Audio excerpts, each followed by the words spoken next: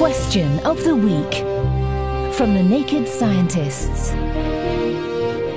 Hello and welcome to Question of the Week. I'm Otis Kingsman, and in today's episode, we're figuring out the answer to this brain blaster from listener Neil. Would an explosion on the moon be more powerful than an explosion on the Earth? Thank you. This is a great question. Science fiction films love to show a good explosion on the moon. But what would actually happen if this was to occur? Well, our great friend and University of Cambridge's public astronomer, Matt Bothwell, is here to make sense of this outer space occurrence. When explosions happen on Earth, there are two things that can cause damage: the shrapnel and the blast wave. Shrapnel are the pieces of metal from the actual thing that got exploded, which get pushed outwards at high speed by the explosion. As you can imagine, getting hit by a piece of shrapnel is pretty bad for you. On the moon, because there's no air, the shrapnel won't be slowed by air resistance, and plus the fact that lunar gravity is weaker than Earth's gravity, the shrapnel is going to fly much further and much faster, so it will be more dangerous. Any shrapnel from a lunar experiment will be much more dangerous, over a much longer range. This is the same reasoning of why space junk is incredibly dangerous to satellites in our orbit. The other part of an explosion, the blast wave, is a pulse of high-pressure air which travels supersonically outwards from the explosion. Blast waves can be very damaging. They can knock buildings down. The good news for us is that there's no air on the moon, which means no blast wave.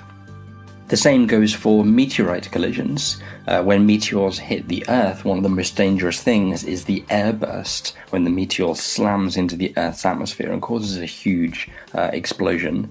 But of course on the moon, no atmosphere means no airburst. The blast wave we experience on Earth is the air molecules being pushed together and propelled outwards from the explosion. This is usually more deadly than a fireball an explosion would produce.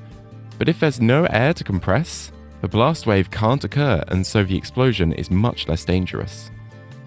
When we posted this question on our forum, user Evan_AU agreed with Matt that in the vacuum of the moon, shrapnel would travel further and be much more dangerous.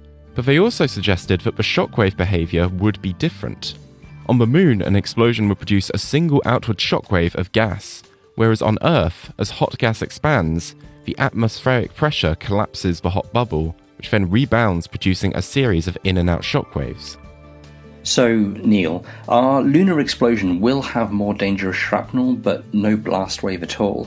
And what that actually means in terms of how powerful or dangerous our explosion is hard to say without an experiment. I think we just need to convince NASA. Thank you, Matt Bothwell, for helping us solve the science of this space curiosity. Next week, we're figuring out this question on fascinating feces from listener Lara. Is there a biological benefit for cats and dogs to bury their faeces? Can it help plants grow similar to horse manure?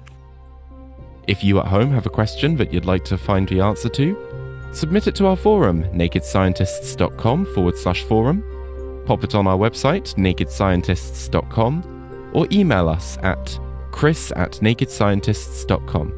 I'm Otis Kingsman. Thank you for listening, and I'll see you next time. Question of the Week is part of the Naked Scientists podcast and supported by the Wellcome Trust and UK Fast. Look us up online at nakedscientists.com.